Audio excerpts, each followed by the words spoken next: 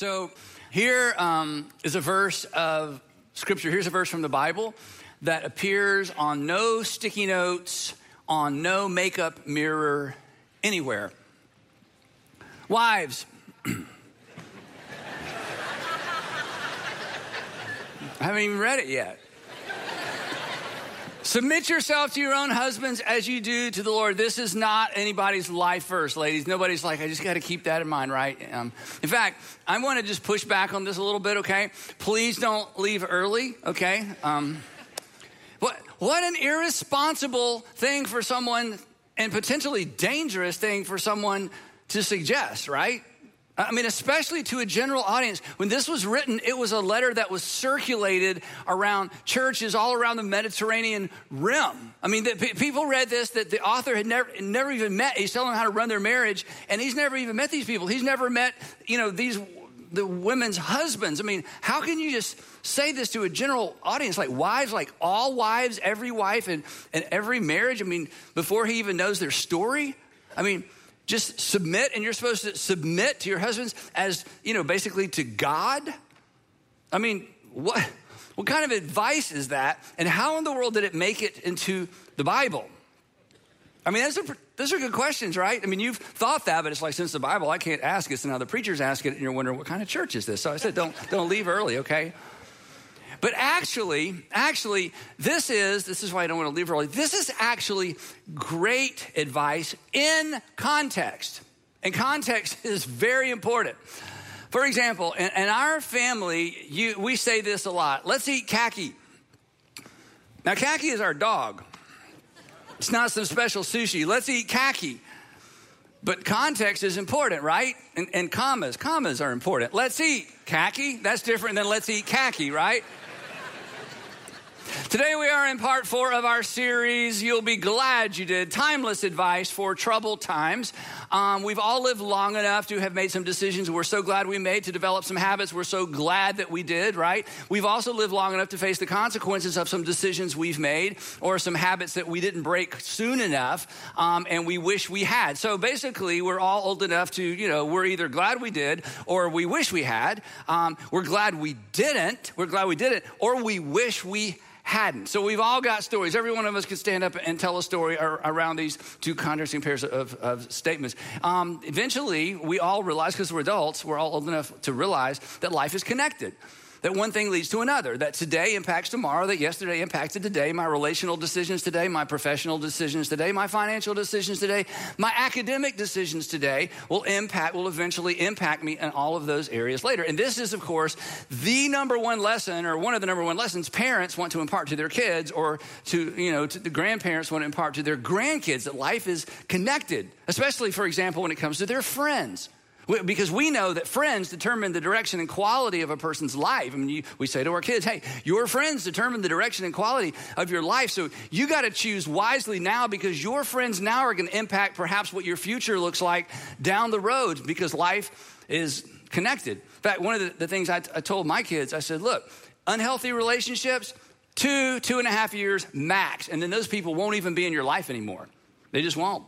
And all you'll have are scars and memories and regret and, records. I mean, who knows what's going to happen? But the people will be gone. The unhealthy relationships, it's not reciprocal. They feed off of each other, and eventually the relationship goes away, but you're left with the aftermath, the shrapnel. I said, but healthy relationships, you'd build healthy relationships, healthy friendships, young. These might be your friends for the rest of your life. These are the people that will stand at the altar with you when you get married. I mean, these are long-term. Because your friendships, your decisions now relationally impact potentially the rest of your life. To which all the parents and grandparents are like, yeah, preach it. But I'm going to share that. In fact, that's great. But let's forget the kids and grandkids for a minute. What about us? Because our decisions today impact the direction and quality of our life. Our financial decisions, our health decisions, you're ignoring your health now because you can get by with it. You're going to pay for that later, right? Because life is connected. So let's live as if our life is connected, and let's model that for the next generation. Again, whether it's relationally, financially, spiritually, whatever it might be. So in this series, getting back to the series, in this series, I'm offering some unoriginal, I didn't make any of this up, unoriginal, in some cases, learned it the hard way, you'll be glad you did advice. This is just an advice series. These are not imperatives or rules, but if you take this advice, it will keep you from breaking the rules that have the potential to break you or break your heart or break the heart of the people that you love the most. This advice, just like the advice you give, sits between the rules. This isn't right versus wrong. This isn't moral versus immoral. This isn't legal versus illegal. It sits in the realm, as we've talked about throughout the series, of wisdom. And wisdom, just a working definition, is insights informed by the knowledge that life is connected. Again, that one thing leads to another, that today impacts tomorrow. So far our advice, we've only covered 2 pieces of advice so far. Number 1 we talked about was listen. We all need to learn to listen. Last week we talked about forgive. And today I want to talk specifically to couples, engaged couples, married couples, moving into a different season of life, couples, you just had your first child, or you've just, you're empty nesters, or you're in a relationship that you hope is going to become a couple permanent, kind of relationship, or maybe you're just hoping one day to be part of a couple. This is relationship advice for people who are thinking about pursuing or in the process of pursuing a romantic, let's get to the finish line, love to finish life with you kind of relationship. Now, before I give you the advice, one quick disclaimer to the guys. Guys, in week 2, I told you that I don't like to be told what to do. And I saw heads nodding. I didn't hear a bunch of amens, but we're generally that way. And I especially found myself early on pushing back against advice as it related to how to parent my kids. These are my kids, right? Hey, I was a kid once. I know how to raise one. Completely faulty logic, but I kind of just went there. I also tended to push back on other men telling me how to manage my relationship with Sandra or telling me how to run my marriage. So for the men in the next few minutes, when you find yourself pushing back, because here's another guy who doesn't know you, doesn't know your wife, doesn't know your fiance, doesn't know your situation, telling you how to run the relationship. When you kind of internally cross those arms, I just want you to know that I understand. It's challenging on several levels. And ladies, you may, have some parallel thoughts and feelings, but I just want to stay in my guy lane for just a moment. So just to make sure, men, we're all on the same page to begin with, as I already said, we don't like to be told what to do. To the point of the topic, we don't want another man telling us how to run our relationships. And this is the sensitive part. Part of the reason we don't want another guy telling us how to run our relationships is we want our significant others to believe that all the great ideas were our ideas.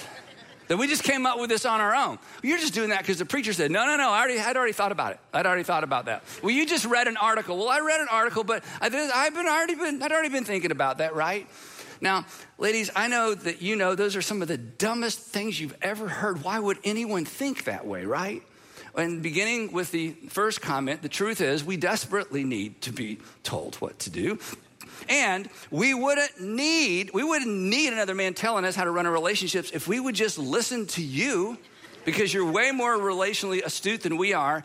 And we know this. Our best ideas were actually your ideas. You allowed us to believe were our ideas because that was the quickest way for us to recognize a good idea, right? I know, because amen. No, don't amen. That hurt. I felt like it was directed, amen is right. Yeah, because the quickest ways to get us to recognize a good idea is for you to help us think that it was our idea. The male ego, I'm just saying, is so fragile and it is so strange. Now, having said all that, okay, that's kind of the disclaimer to let you know I kind of know how this is going to feel a little bit. I do want to offer just one piece of relational advice. Actually, it's just one word like the others. It will lead to a more mutually satisfying relationship. You hear people talk, we're going to have a strong relationship. I hope it's strong, but I hope it's mutually satisfying. That's why we got into the relationship to begin with. This one idea will prepare you to go the distance. It will, in some cases, it could ensure that you actually finish together. And today's advice is anchored in a concept. I didn't originate the concept, but these are just my words because I like it to be simple and portable and memorable. It's anchored to the principle of what I call mutual submission. my opinion, I think this is the most powerful relational dynamic in the world, in existence, especially as it relates to couples, to married couples, people who want to go the distance together. Mutual submission creates an escalating sense of trust and cooperation. It diminishes suspicion. It automatically creates more transparency, less pride, more humility, faster apologies, less resistance, less blame. And the reason is because it's mutual.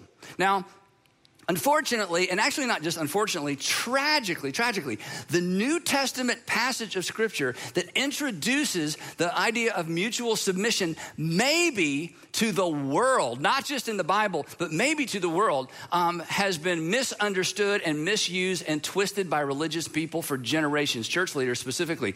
In fact, the passage that introduces us to this has actually been used to communicate the opposite of what the author intended. In fact, and embedded in this passage, we're going to look at it in just a minute, embedded in this passage that introduces the concept of mutual submission is the verse that we began with. Within the context of this talk about mutual submission, we find the verse, wives, submit to your own husbands as you do to the Lord, which has been so misapplied by Christian men and so criticized by non-Christians, and honestly, and I understand this, used basically to write off Christianity as a misogynistic ideology that empowers men and disempowers women.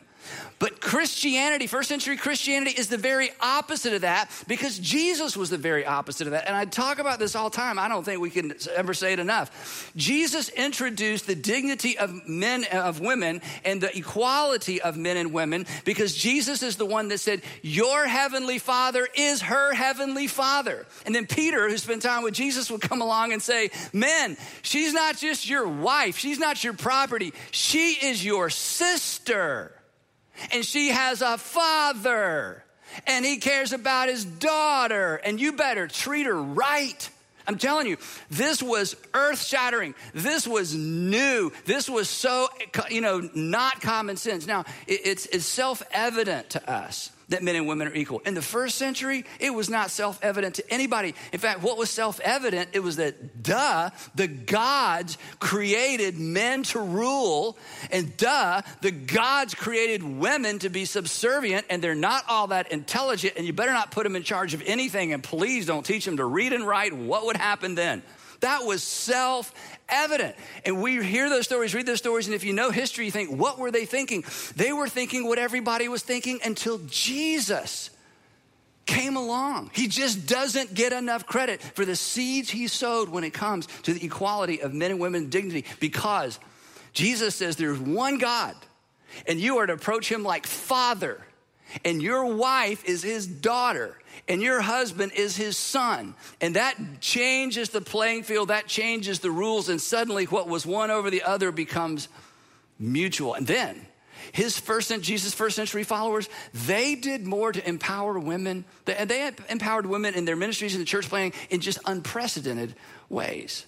Now, the statement that actually introduces this verse that we're all so familiar with is actually, I think, maybe one of the most empowering statements in all of ancient literature. And again, it's the setup for what we just read. Paul's statement preceding this actually provides, as I mentioned earlier, the often overlooked context for the verse that's so disturbing to women when taken out of context, as it should be, and a statement, unfortunately, that's used by men. Years ago, this only happened twice, and I don't do premarital counseling. I was terrible at it anyway, but I used to do a lot of premarital counseling. And every once in a while, I'd get some guy, and he would bring this up, like, but the Bible says women are to submit. And I'd be like, do you know where that is? No, it's in the Bible. It's Ephesians 5. Let me show it to you. What's the first word? Wives. So who's that written to? Wives. Yeah, it's none of your business. Not even talking to you. It's talking to the wives. Let's look at what he says to the husbands. Buckle up, buddy, right? Okay, anyway, so the statement that introduced this, this unthinkable, culturally disruptive, way ahead of its time, dignifying concept of mutual submission that put men and women on, equal plane. It was, again, self-evident to us, not self-evident to people in ancient times. So here's the verse that sets up the problematic verse and puts it in context. You ready? Here's what Paul wrote. Here's the thesis of the passage. Submit to one another out of reverence for Christ. This is mutual submission.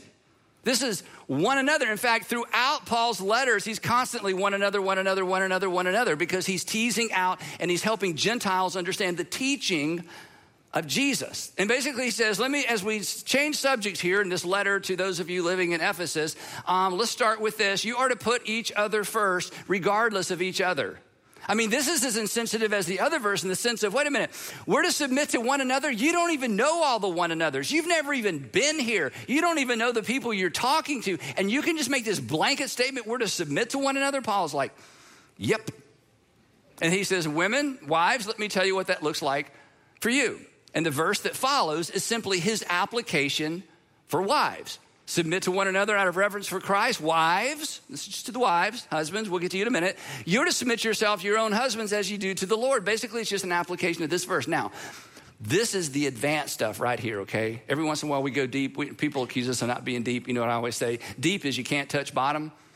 That's what deep is. So if you don't want to touch bottom, you know, I can give you some stuff to go do. It has nothing to do with knowledge or Greek or any of that stuff, okay? But here's advanced Christianity, okay? So you can use this sometime, all right? You'll sound so smart. The statement, see how the word submit shows up in both of these statements? In the oldest Greek manuscripts, the verb submit does not show up in this verse. The oldest Greek manuscripts read like this: wives, to your own husbands as you do to the Lord, or as unto the Lord, literally. Wives, to your own husbands as unto the Lord. There's no verb. Well, every sentence needs a verb. Well, this was common in Attic Greek and in Koine Greek. Oftentimes they leave out a verb, and when there wasn't a verb, everybody knew you went to the preceding statement to find the verb, and then you add it. So in our English Bibles that read like this is a correct English translation. But in the oldest Greek text, there's no verb. Paul's making the point. This is the main idea. This is simply an application for a specific group of people of the main idea. Notice what this doesn't say. This does not say women submit to men. It doesn't say that. It doesn't even say wives submit to other husbands. It's wives, you submit to your own husband. And then, of course, he's going to apply this to the husbands. Now, he could have written, and husbands, you submit yourself unto your wife as unto the Lord, but he doesn't. He ratchets it up just a little bit. He pushes us guys to a little bit different level, even though he's communicating the same thing, because basically this is how husbands are to apply the submit to one another. So he writes, husbands, you love your wives, but you don't get to choose what that looks like, sounds like, and what it reacts like. You are to love your wives, but I'm going to tell you how you love your wives. This is why this was a safe statement to make in general, because love had already been defined by the life and teaching of Jesus. He says, husbands, you love your wives just as. This isn't the golden rule. That's unto others as others do unto you. He says, no, we're doing that. That's so BC, okay? That's so in the past. This is new covenant, okay? Just as Christ loved the church, his ecclesia that he birthed, the Jesus movement, the gathering, the congregation of Jesus. And how did Jesus love his church? How did Jesus love this movement that he birthed? He protected it. He guarded it. And then he gave his life for it. He laid down his life for it. That Jesus put the church first. So here is some Jesus, original with Jesus relationship advice. I'm just going to summarize it one word. I'm not going to use the S word. We're going to use the D word because it's not quite as offensive in the English language. And our advice today is simply this. It's defer. It's defer. Or to tease it out a little bit, to defer to one another. You just put him first. Ladies, you just put her first. Gentlemen, you just put your spouse, you put your person, your special person, you just put them first in everything that you make, as I like to call it, because as Sandra said, I like to make things rhyme. Remember she said that? That was so interesting. Anyway, I like to make things rhyme, and it's true because it helps me remember. We are to make our marriages a submission competition. That's it. This is what Paul says. He says, oh yeah, you're a Christian? Then you should make your marriage a submission competition. Literally, here it is, ready? Literally, you are to treat him or treat her as if she is more important than you. Question, have you ever met anybody who's more important than you? Now, but don't answer in your mind yet. When I ask that question, if you're like, I can't think of anybody more important. I mean, you have work to do, but we're not going to talk about that today, okay? We have all, not a soul. I think I'm the most important person I've ever met. Anyway, so we've all met people that are more important than us. And by more important, here's what I mean. I mean, just humanly speaking, they're either more famous than us, or they're just richer than us, or more influential than us, or maybe it was an author, or maybe they're the boss of us. You know, when you're with your boss, it's like, you are more important than me. You determine my paycheck and my bonus. So in that context, they are more important. So we've all been around people who we consider, for whatever reason, I don't mean in the eyes of God they're more important. I just mean in culture, they're just, they're famous. They're, untouchable. They're the people that you're like, should I go say something? I don't know if I should go say something. And you walk up and say the dumbest thing. You walk up and say, I didn't mean to interrupt you. Well, you just did. Don't ever say that. You just interrupt. Say, I'm interrupting, okay, because you're famous and I just want your honor. Okay, so we've all been around. And do you know what you do without trying? You don't even try. This just happens naturally. When you're suddenly walk into around the corner, or you're around somebody who's just more famous or just more important to you, you automatically defer. It's like you treat them with honor. You treat them with a little bit more respect. Again, this has nothing to do with who's more acceptable in the eyes of God. This is just a human. When you're around the king, when you're around somebody, you just defer. And what Paul is suggesting is that in our marriages and in our, special relationships, we should just defer to one another. Now, before you push back, you know how to do this. And I know you know how to do this because especially if you're married, you've done this before. I want you to, think back. Wasn't that your posture when you were in pursuit? Like when you've saw her or you saw him and it's like, okay, I'm going to get her. I'm going to win him. I want this to work out. Do you remember what you did? Of course you do. You treated that person like they were the most important person in the world. In fact, in some ways you were kind of in awe. In some ways you might have even been a little bit intimidated. You felt a little bit insecure because, she was so or he was so. And so you automatically deferred. You treated them like they were the most important person in the world because they were the most important person in that season of life. They were the most important person in your world. That's how you won them. So we know how to do this. So here's some advice. Do this. I mean, why not? Okay, turn it around. It's how you want to be treated, right? You want to be treated like you're the most important person in his or her life. You want to be treated as if you're the most important person in the world, in their world. And you don't want to be a hypocrite. So just essentially you do for them, if nothing else, what you would want done for you, you defer. Now, real quick, if you're not a religious person or you're not a Christian or you have a different faith or you just think this is all crazy, or you're maybe used to be a person of faith and for whatever reason you just bailed out. And I'm sure if we heard your story, we would be like, oh my goodness, I would have bailed out too. So if you're not a person of faith, I want you to just, maybe I'm just going to let you sit down for a moment or you hit pause for a moment because what I'm going to say next is just for Christians. I want you to listen. Don't leave because I'm going to come back to you in just a minute. But this next part is specifically for Christians. Now, if you're not a Christian, if you try this will make your relationship better, I promise. I mean, mutual submission, there's an escalating sense of trust. I mean, just try it, okay? But if you're a Christian, a Jesus follower, there's an extra incentive. I want you to notice what Paul doesn't say, because this is kind of where our minds go. He does not say submit to one another out of reverence for one another. That's the golden rule. I mean, that's not bad advice, submit to one another out of reverence for one another, but that's conditional. That's, I'll put you first as long as I think you're worthy of being put first. That's what that means. Meanwhile, I'm sure I'm worthy of being put first.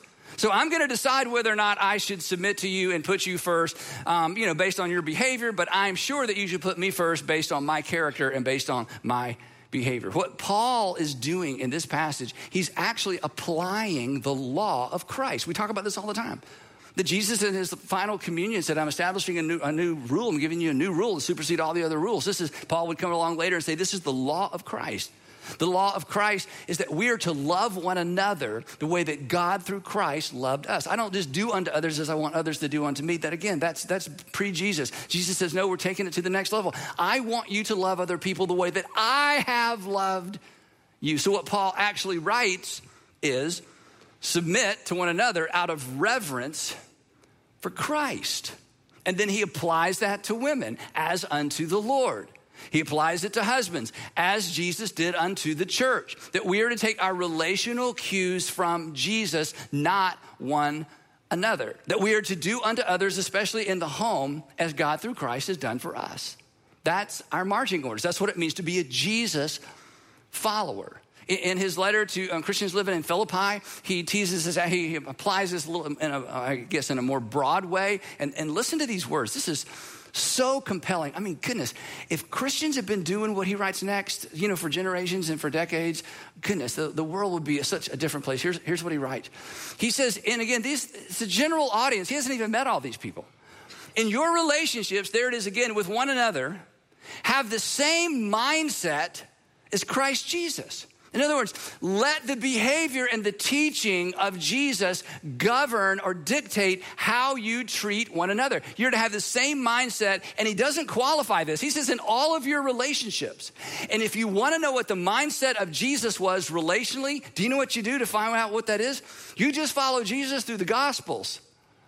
And he just forgives the unforgivable, and he embraces the unembraceable. And he calls out hypocrisy, but he has a smile on his face, and he loves people, and his heart goes out to people, and he weeps for people that he knows he's going to raise from the dead. I mean, if you want to take your relational cues from Jesus, Matthew, Mark, Luke, and John, there it is. And what the Apostle Paul does in his letters is he helps contextualize that teaching for his Gentile audience to say, we are to one another. This is why his letters are full of one another. We are to one another, not the way we deserve to be one another, and not the way they deserve to be one another. We are to one another that reflects the way that God through Christ has one anothered each of us. And if you do, your relationships will be better. The world would be a better place. We're Jesus followers. We're not one another followers. And then listen to what he says next. This is so powerful. Who being in very nature God did not consider equality with God something to be used to his own advantage. Talking about Jesus. Who being very nature God did not consider equality with God something to be used to his own advantage. In other words, Jesus is God in a body, and he never plays the God card for his own benefit. He never leverages his power for his own benefit. He never gets to the restaurant and sees at the corner table's got a family there and says, we'll take the corner table. I'm Jesus. It's Jesus. Okay, never mind. I'll move them. No, Jesus, we'll do that. Okay. In other words, he never leveraged. In fact, Mark, who got his information from Peter, Peter tells Mark, hey, on the way to Jerusalem, after he lectured us on, having this whole thing wrong about his kingdom and who's first and who's last, Jesus makes this statement, for even the Son of Man, for even God in a body, for even the Son of Man did not come to be served, but to use all that power to serve and to give his life a ransom for many. And Paul says, that's who we take our relational cues from. That's who both people in the relationship take their relational cues from. Rather, Paul goes on to say, this is so powerful. Rather, he made himself really a nobody. Wait, was Jesus a nobody? No, Jesus wasn't a nobody. He was like the somebody of all somebodies, and the somebody of all somebodies became a nobody so that he could do something for the nobodies like you and the nobodies like me. That he got under the weight of our sin, under the weight of our life, under the weight of our burden, and he chose to carry it. That's why Paul says, hey, carry one another's burdens. This is amazing. Carry one another's burdens, and in this way you will fulfill the law of Christ, because that's what your Savior did for you. So basically, Christian marriage, and if you're not a Christian, again, you should try this at home. You don't have to be a Christian to apply the principle, but a Christian marriage is two people submitted to God, deferring to one another. Two people submitted to God, deferring to one another. I'm not going to treat her the way she deserves to be treated. I'm going to treat her the way you treated me. I'm not going to treat him the way he always deserves to be treated. I'm going to treat him the way that you treated me when I wasn't worth you treating me the way you treated me. Now, if you're single, there's implications for you, okay? And I know this is hard, okay? See, if you're single and you're a person of faith, I hope that you would date somebody of your same faith. It's just going to make your life easier down the road, especially when it comes to raising kids. If you're a Christian, I would hope that you would be pursuing or looking for a man or woman who is a Christian.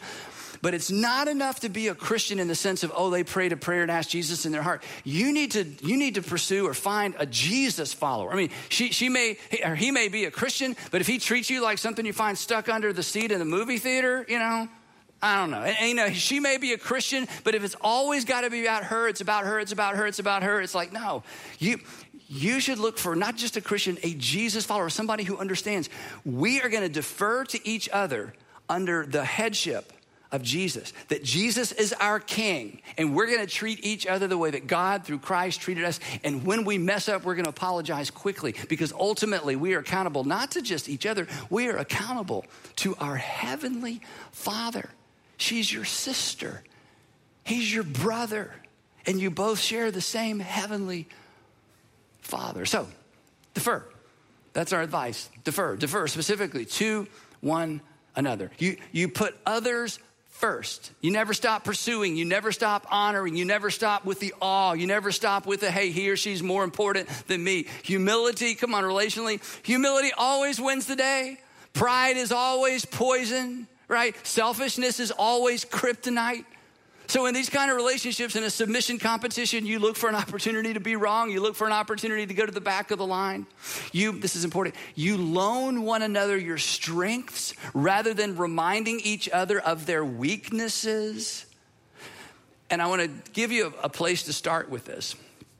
Because some of you have been married a long time and you've, gotten a little old, gotten a little stale, gotten a little isolated.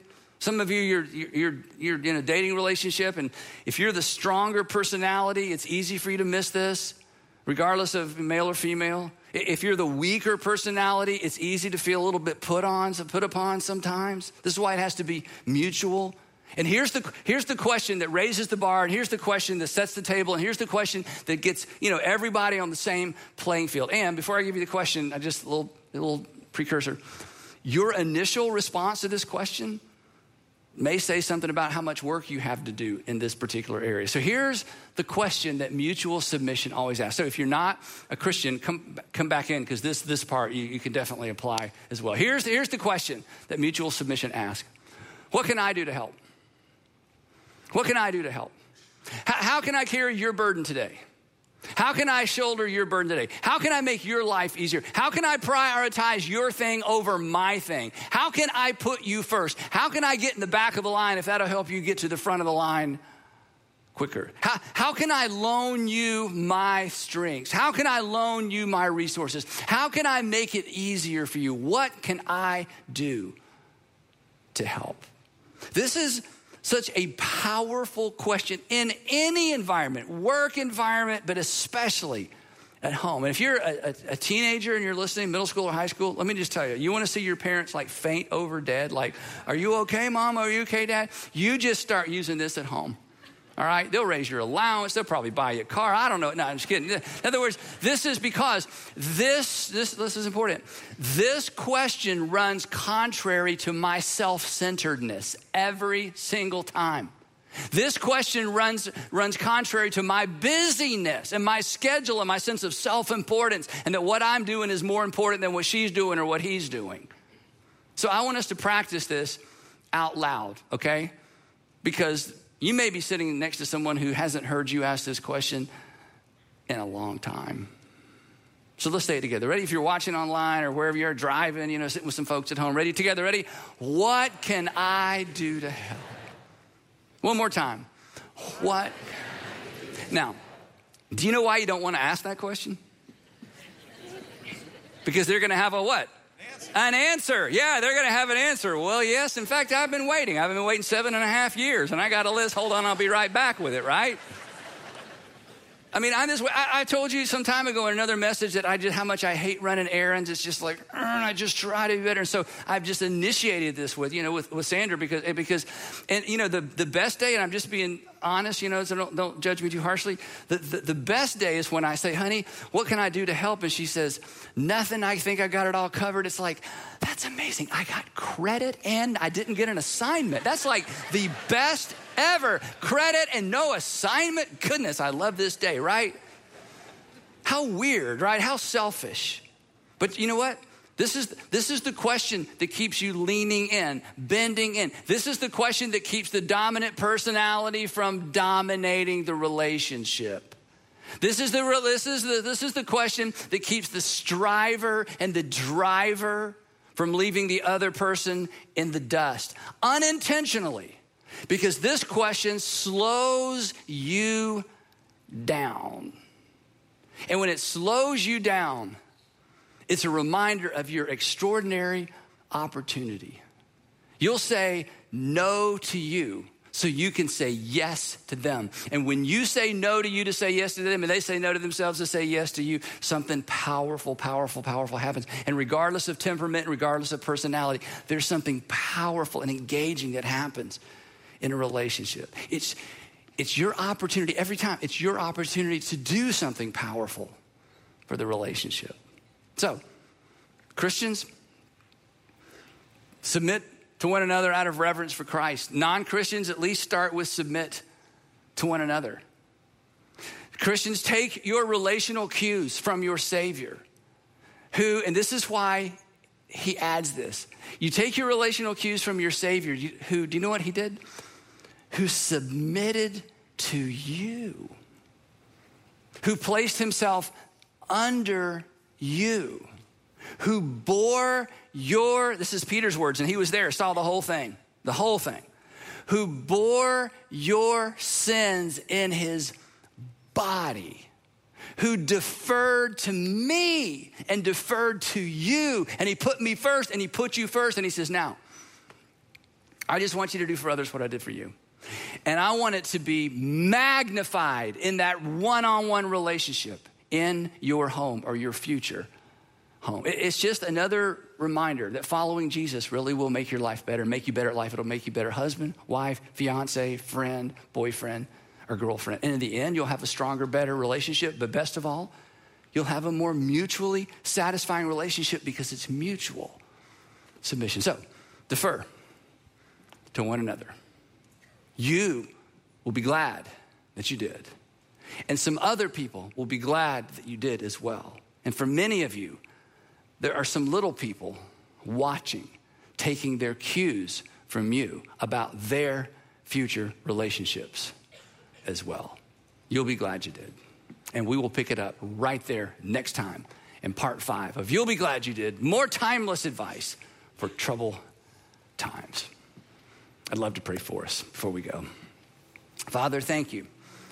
Thank you for inspiring the Apostle Paul to initiate this groundbreaking idea for Peter, who would come around later and say, it's because we all have the same Father in heaven.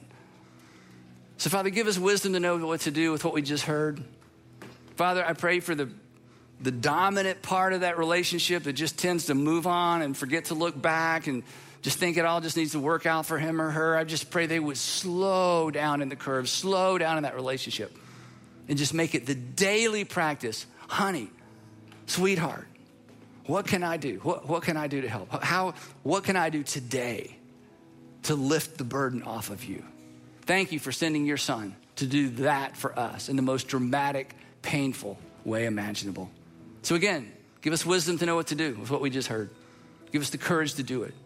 And I pray, Father, that you would raise up more and more couples who understand the power of a submission competition as we defer to one another in submission to our Father in heaven. In Jesus' name, amen.